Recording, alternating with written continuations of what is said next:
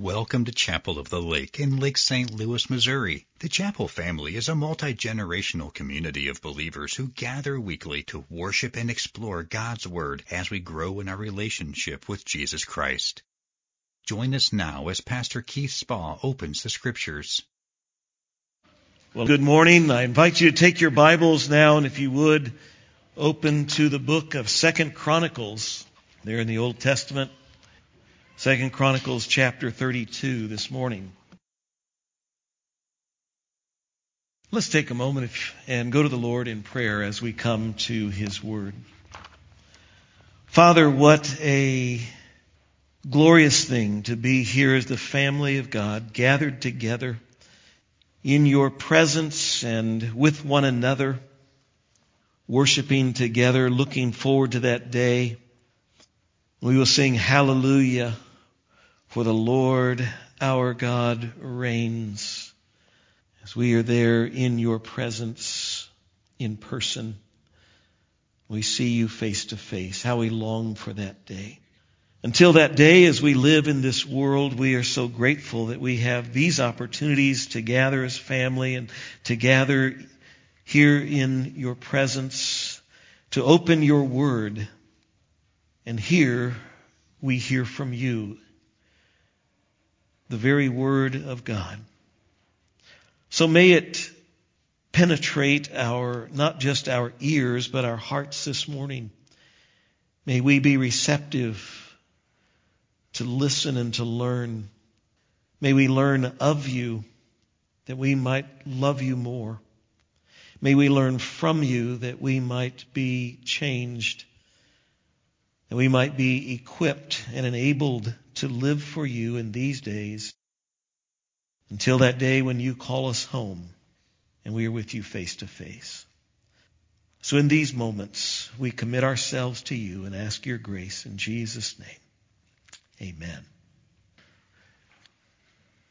As I get the privilege up here of being part of the band, and I look out and I see your faces, and I get to see you a little bit before I step up to begin speaking, and as I look in your faces, I know so many of you who have gone through very difficult times.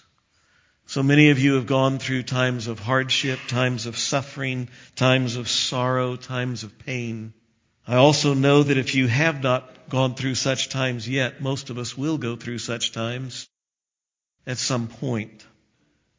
Sometimes the problems and the struggles and the difficulties of life come upon us like an earthquake. An earthquake strikes without warning. It strikes unexpectedly. It can be mild or it can be devastating. Sometimes life's troubles are like that. Other times life's struggles and life's troubles and life's problems come more like a storm brewing on the horizon. I sit on my back deck, which faces west, and almost every storm comes from the west. And I can look out and I can see the clouds building, growing in height and growing darker. And you see lightning flashing, and you begin to hear the rumbles as the storm moves in. Sometimes storms come in very slowly, and sometimes they come in very quickly. Sometimes troubles come in our life that way. We can see them coming before they hit. And what are we to do in the face of an approaching storm in life? That really is what we find before us in our passage this morning here in 2 Chronicles chapter 32. As we today look at another chapter in the life of King Hezekiah. We began this study a couple of weeks ago. You know, the Bible devotes 11 chapters to the life of King Hezekiah. 3 chapters in 2 Kings, 4 chapters here in 2 Chronicles, and 4 chapters in Isaiah's prophecy, the book of Isaiah. 11 chapters, and what that tells me is that the Holy Spirit thinks His life has a lot for us to learn from. So He puts quite a bit of material here for us. In fact, back in 2 Kings chapter 18, it says that there was no one like Hezekiah among all the kings of Judah.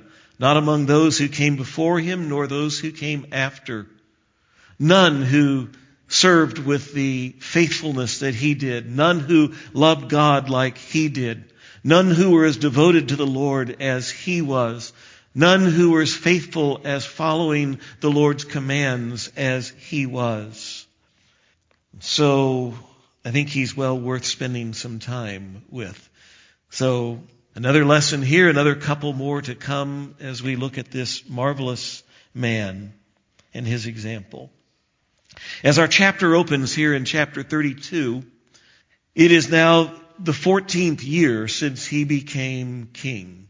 The 14th year of his reign. And so it's about 13 years after the events that we looked at a couple of weeks ago in chapter 29, 30, and 31, where King Hezekiah began and instituted some reforms in the land. Reforms that led to a marvelous national revival. As Hezekiah follows his father, who was one of the most wicked kings, King Ahaz, one of the most wicked kings in Judah, and a time that was among the most dark times, as that's really the theme of our whole series of lessons here, a couple of bright lights, Hezekiah, and later we'll look at Josiah, in very dark times in Israel's history, time when the nation was descending in a spiral of sin against God, rebellion against God. And King Hezekiah's father, again, was one of the worst. And as Hezekiah, with a real heart for God, from the very moment he stepped into the throne, he began reforms, and it led to this marvelous revival where the people began to clear out the idols of the land that had come in during the time of King Ahaz. It says literally there were idols on every street corner in Jerusalem and throughout all the land, and they cleared out the high places. And the temple, which had been shuttered, had been closed up. The temple of God officially had ceased to function during the time of King Ahaz. It was reopened and cleansed and remodeled and refurbished, and worship of God has come back, and the people are joyful and enthusiastic that they are following God. Their hearts have been turned back to God. It is a marvelous time in Judah. And just notice with me, before we jump into chapter 32, look back at chapter 31, the last couple of verses, verse 20. Thus Hezekiah did throughout all Judah. And what he did was good and right and faithful before the Lord his God. And every work that he undertook in the service of the house of God and in accordance with the law and the commandments seeking his God, he did with all his heart and prospered. There was no just doing things because it was duty. He was serving God out of the depths of his heart, and so was the nation. And so for these 13 years that since the revival began, King Hezekiah and all of the nation of Judah have continued to be devoted to God, continued to follow God's commands, continued to follow the Lord. And these years have been amazing years of national prosperity and growth and peace. We need just a little bit of history here, some historical background, because at this time of King Hezekiah, the nation of Assyria has been the world dominant power for about 100 years. The Assyrian Empire at this time is kind of that darker area there in the middle. And it was the Assyrian Empire who about 20 years before this had carried off, well, about 40 years before this had conquered the northern kingdom of Israel, and about 20 years before this had basically taken off most of the Israelites, the northern kingdom of Israel. They'd taken them as exiles into other countries. And back when Hezekiah's father, Ahaz, was king of Judah, Ahaz had begun paying tributes to Assyria rather than have Assyria overrun them and conquer them. But over time, the Assyrian Empire had begun to be distracted with other things after they had defeated the northern kingdom of Israel.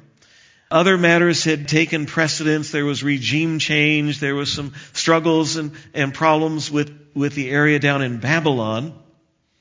And so when Hezekiah became king, he almost immediately stopped paying tribute to Assyria, as did then some other countries around Judah, because Assyria was preoccupied. That hadn't been a problem until now. The year now is 701 BC, and Sennacherib, who's now the king in Assyria, has resolved the other issues, the other problems, and he now has turned his attention south towards Judah. And a problem starts to emerge. Chapter 32 now, verse 1. After these things and after these acts of faithfulness, Sennacherib, king of Assyria, came and invaded Judah and encamped against the fortified cities, thinking to win them for himself. And we come to this verse after the last 3 chapters, and it catches us a little bit off guard, because we think that this verse should read this way. After these things, after all that's happened in chapter 29 and 30 and 31, and after all these acts of faithfulness of Hezekiah and all the people of Judah, King Hezekiah lived out his days in peace and in tranquility and in prosperity and in, just he sailed through the rest of the years of his days as kings. That's what we would expect to read, right? Isn't that what should happen if we are obeying God and following God with all of our heart? The first thing we need to do to prepare for problems and struggles and troubles and even persecution in our life is to recognize that trials will come, even to the faithful. Righteous people are not exempt from trials. Righteous people will suffer. They will endure and experience trials and trouble and difficulty. Bad things do happen to good people.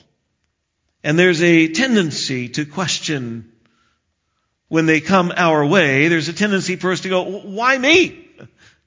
Why is this happening to me? Here I am. I love God. I'm following Him. And look, I'm doing good. And here come all these problems. Sadly, many Christians truly are caught off guard when such things happen. They are devastated and broken.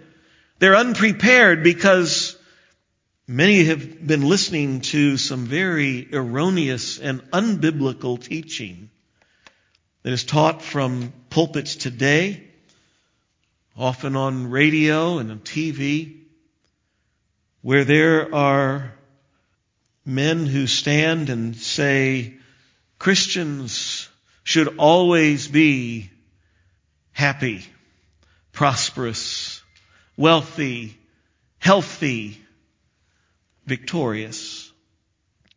But that is not what the Bible says. Matter of fact, Scripture quite clearly says otherwise. One example, Psalm 34:19. Many are the afflictions of the righteous, but the Lord delivers him out of them all. There are many ways that the Lord delivers, but it doesn't say that He keeps us from troubles. It says He delivers us through them. He delivers us from them. He delivers us in them, but we will, as righteous people, not be exempt from trouble. In fact, you may have many afflictions. Paul, writing to Timothy, 2 Timothy chapter 3, says, Indeed, all who desire to live a godly life in Christ Jesus, all will be persecuted. Don't be caught off guard. First thing that you need to do, if you have ever been led to believe otherwise, is you need to understand that troubles and difficulties will come your way, even as a faithful follower of Jesus Christ. One reason that will happen is because the Bible informs us we have an enemy. If you have an enemy and if you are on the battlefield, you should expect that life will have trouble and difficulty. And the Bible informs us that we are indeed in a battle. We have an enemy, and in fact, we are in enemy turf. When we become believers in Jesus Christ, we have a new home. Our home is in heaven. Our citizenship has been transferred from earth to heaven. That is our home. And we are here on earth, but earth is enemy territory. The ruler of this world, the Scripture says, is the prince of the power of the air. And it's not speaking of Jesus, it's speaking of Satan. He is the ruler in this world. It doesn't mean that God is not sovereign, but it does mean that Satan is the god of this world. He is the enemy.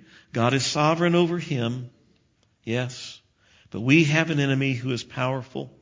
We are not on a cruise ship just floating through life and expect life to be this wonderful time of great food and great fun and no cares. We're not on a cruise ship. We're on a battleship. That's why Peter writes, 1 Peter chapter 5, verse 8, but be self-controlled and alert.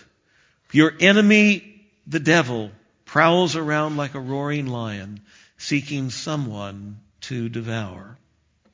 As God's children, when we seek to live for God, our enemy doesn't like that.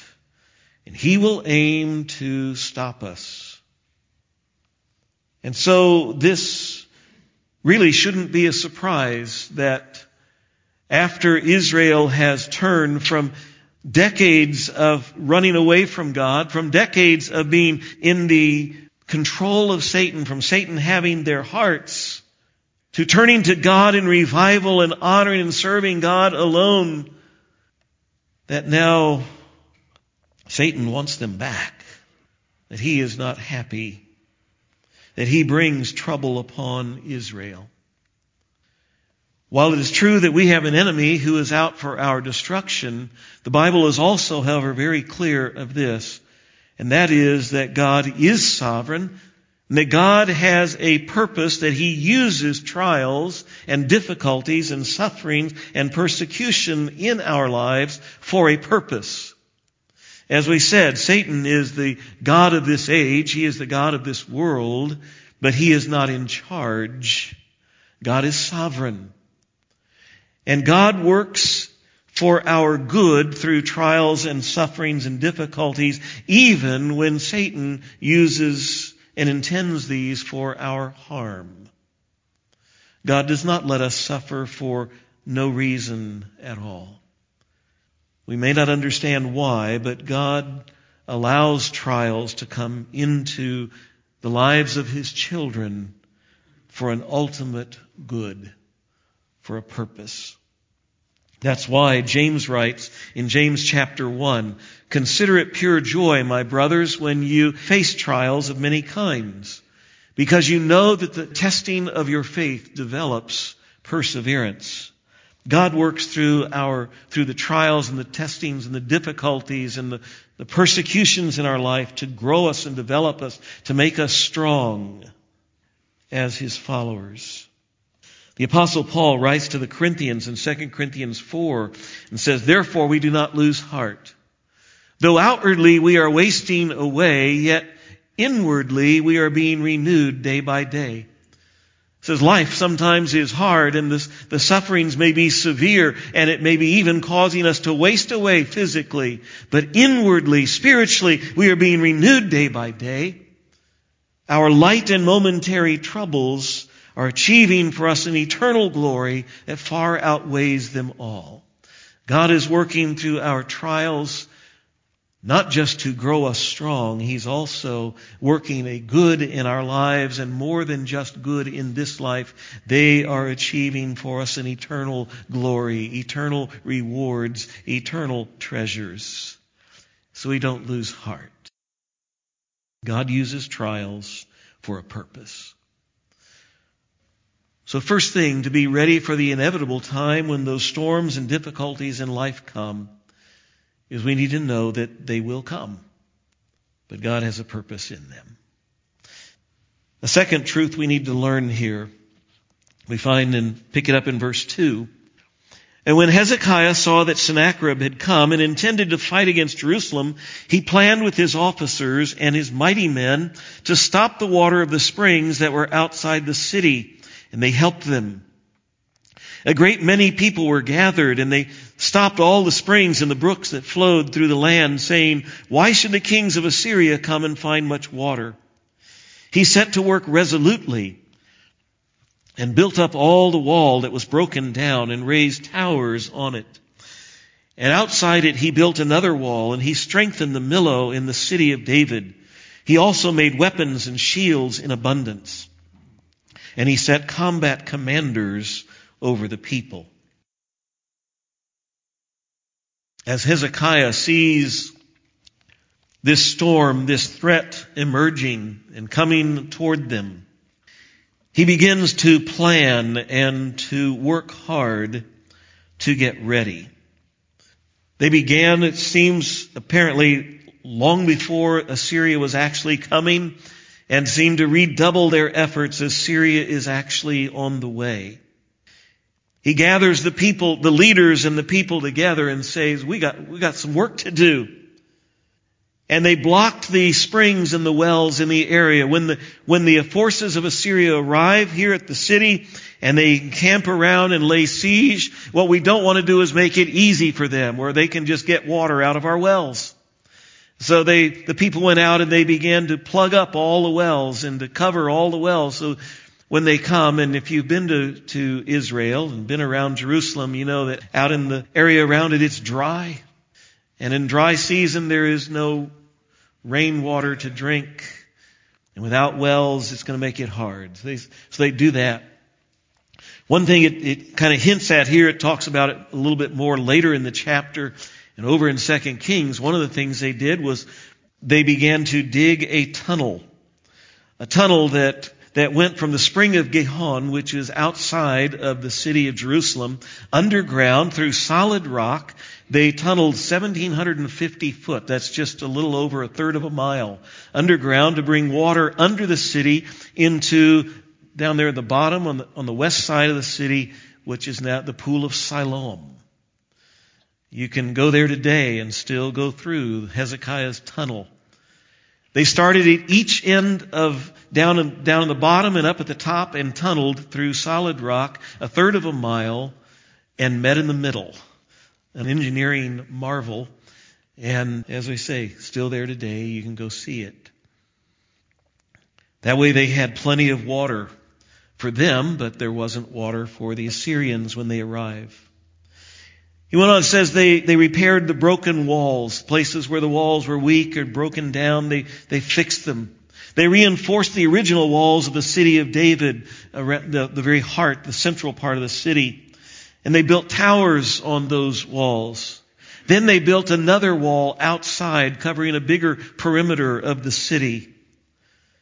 He began a massive arms production, producing weapons and shields, it says, in abundance. He instituted a militia, not just the army they had, but said now everybody's part of the army, and put commanders over them. They got ready. The lesson from all of that for us is that we should prepare for the problems that we can anticipate. As we said, some problems in life come at us without any warning, but very often we can see the problem building or a situation on the horizon. And it is wisdom and it is biblical for us, when possible, to do our best to get ready for a problem. God expects us to work hard, to use the brains He has given us and the resources He has given us to plan well and to prepare well. Sadly, there are sometimes Christians who just sit there and go, well, they act super spiritual and I don't need to worry about any of that. I'm just going to trust God. And trust God we should. That'll come up here in a moment. But God also expects us to do what is prudent, to be wise. Proverbs chapter 4, Solomon extols the virtue of the ants. The little ant who he praises it for its work ethic and its preparation for the coming winter. He says of the ant, she prepares her bread in summer and gathers her food in harvest, so that when winter comes, the ant has provisions.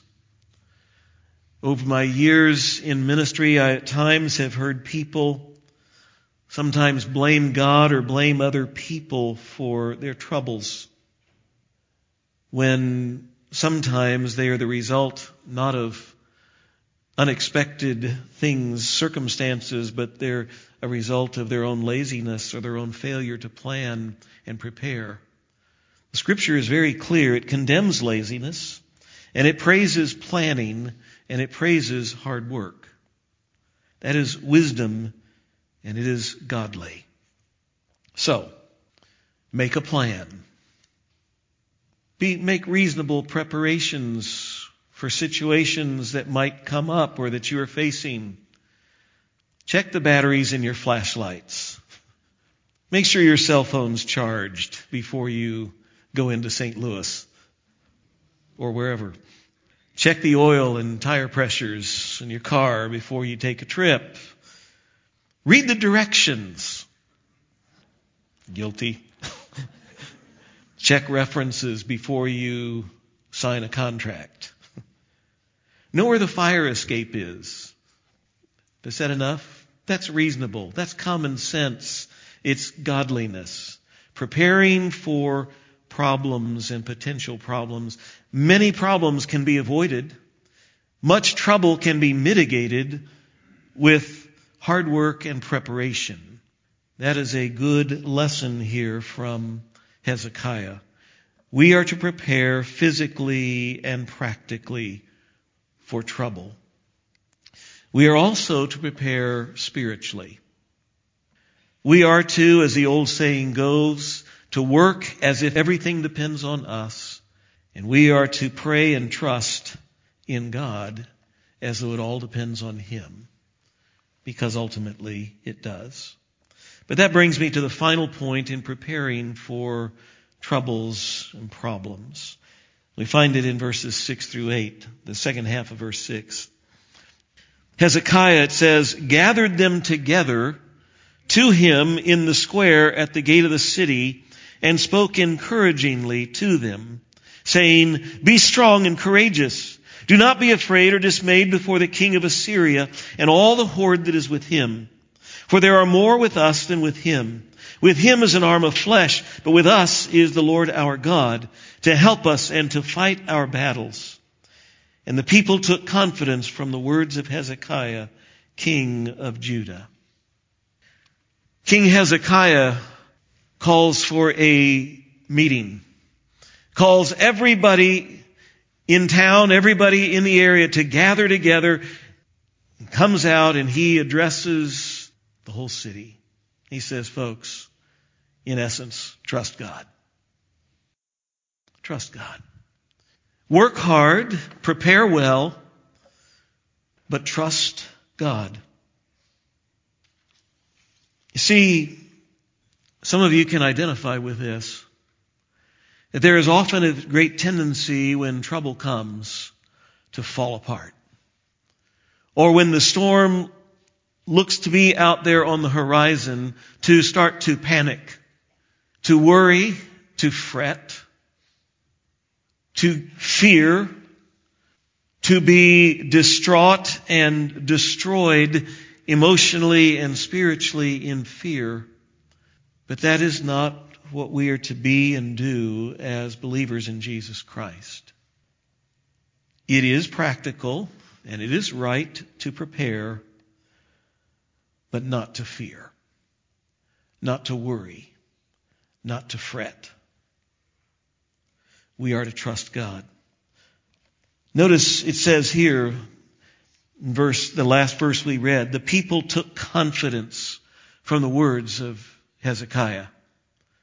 They didn't fall apart in fear. I like the way the King James puts it. King James says that they rested themselves upon His word. What are you when you see trouble potentially coming? Are you one who rests or are you one who falls apart? There's a very big difference. What it is to go in with confidence. I have had the privilege over the years with many of you walking through some very dark, difficult times in your lives. As you face disease, as you go through disease, as you go through loss of a loved one, as you go through various persecutions and difficulties. And I have seen very many of you who, instead of falling apart, you go in with calm. With what Philippians says is that peace that surpasses understanding. A peace that doesn't make sense. How do you do that? It's by resting, by trusting in God. But they rested upon Hezekiah's words, so let's look at them just a little bit very quickly. Look at verse 7. Notice what he says. He says, "Be strong and courageous. Do not be afraid or discouraged." See, if you hear those words, do they sound familiar at all? Yeah. If they sound familiar, you may probably recognize them from the book of Joshua. You see, Hezekiah has read the book. He's gone back and he's read Joshua chapter 1. He's basically quoting where God speaks to Joshua as they are about to go into the land and face giants. And God says to Joshua, "Be strong and courageous." Have I not commanded you, God says? Be strong and courageous. Do not be frightened and do not be dismayed, for the Lord your God is with you wherever you go. You're not alone. God is with you, so don't be frightened. Don't be discouraged. Don't be afraid. Hezekiah is quoting for them from Joshua, and he's claiming God's promise to the nation and for the nation. He's saying, if you'll listen to God, God is with you. Be strong and courageous. He continues. Notice he says, "Do not be afraid or dismayed before the king of Assyria and all the horde that is with him. For there are more with us than with them. With an arm of flesh, that's what he has. But with us is the Lord our God." What he's saying is, God is bigger than our problem. But again, he's not just spouting this from something he made up. He's going back. He's read the book. He knows the account in 2 Kings chapter 6, where the prophet Elijah has been helping out the king of Israel because there's this other king from Syria who has been trying to defeat the Israelites. And every time he goes, they know what the king of Syria is going to do before the king of Syria does it.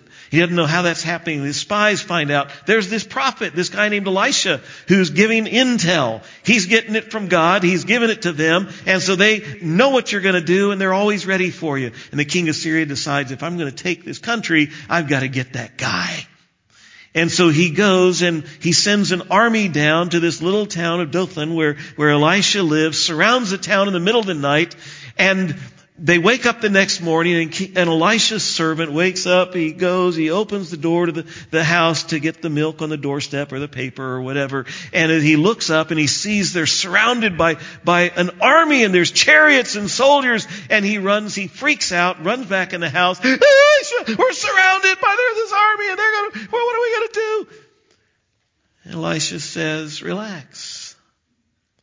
He says, quote, "Don't be afraid. Those who are with us, then more than those who are with them." And I'm pretty sure the servant's words at that point are you nuts? Have you looked outside? Because if you look outside, you see there's a whole lot of them. And Elisha just prays. He says, "Lord, open his eyes."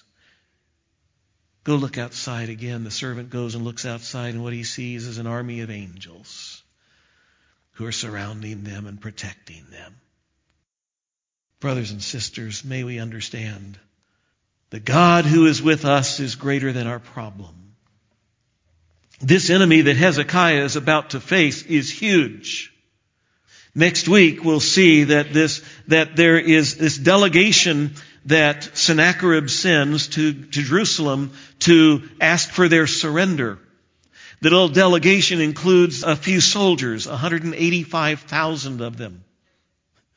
Now the rest of them are still down besieging these other cities that they're taking, but he just sends a little group of 185,000 soldiers.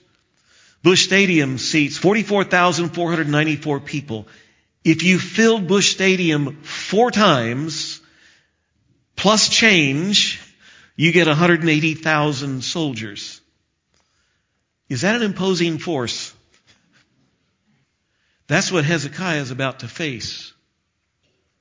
But Hezekiah's words to the people is, hey guys, those with us are more than those with them. God is bigger than our problem. Hezekiah's speech was motivating to the people. It was comforting to the people. It was encouraging to the people because it wasn't the typical coach going to his team in halftime with a bunch of, hey guys, come on, we can do it. Rah, rah, pump you up emotionally, get yourself ready because you can go out there, we can win. And the guys are going, no, we can't, coach. They're 5 times bigger than us. The coaches are obliged at halftime to say, come on, guys, you can do it. When they don't have a chance. That wasn't what Hezekiah did. He didn't take them a bunch of empty words. He took to them to the Word of God. He says, hey, guys, God is with us. The one who is with us is the bigger than whatever they got.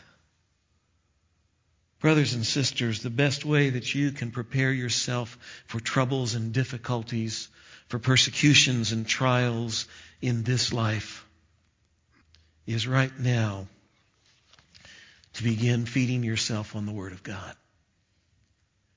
Here's the sustenance you need. Here's the fuel you need. Here's the truth you need. For when the trials come, you can say, yeah, cancer's real. Yeah, losing my job is real. Yeah, an antagonistic boss is real. A difficult neighbor is real. But this is the truth of God. And whatever things come my way, I can trust God.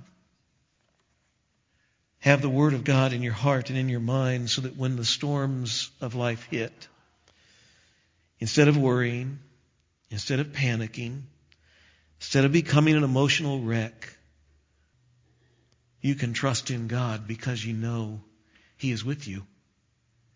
He's got it. You can claim His promises. You can rest in His Word. Just a couple of months ago, we were in John chapters 13 through 17. Last words of Jesus with His disciples in those last 8 hours before the cross. You may recall Jesus said these words, I have told you these things so that in me you may have peace. In this world you will have trouble, but take heart. I have overcome the world. Does Jesus want us to be freaked out, panicked, worried, fearful? No. What He wants us to have is peace. Point number 1, we will have trouble. We're not exempt. In trouble, we need to prepare as best we can. That's wisdom. But in the end, there is peace to be had.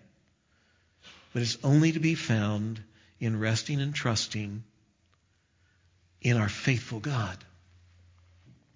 And by the way, you cannot trust God with your problems and with your trials and find rest and peace if you don't know Him and have a relationship with Him. If you haven't already done so, God invites you today in a relationship with Him to be born again as His child, John chapter 1 verse 12 says this, "To all have received him," speaking of Jesus, "who believed in his name, he gave the right to become children of God, to enter into relationship with him." That's where peace is found. There also may be someone listening this morning who has trusted in Jesus as Savior. You're a child of God, but you haven't been living in relationship with him because you've been going your own way instead of his way. I urge you to come back to him today, because again, it's only in walking in relation with him where there is peace, even in the difficulties in this world. Let's pray. Father, thank you for your word. It's practical. It's important. The reality is all of us will face difficult times.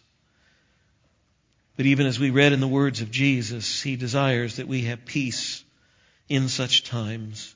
And that's only found through him, the one who has overcome and the one who is coming back one day, the one who has guaranteed our future in heaven, the one who walks with us every step of the way in this world, even through the trials and the difficulties, the one who never leaves us and never forsakes us.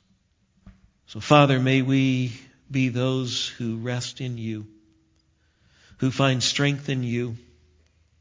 And may you, through those difficulties and troubles that come into our lives, may you do even as you have promised. May you use them for our good. May you use them to accomplish your purpose. May you use them to bring great glory to you. These things we ask in Jesus' name. Amen. May God bless you as you grow in your walk with him this week.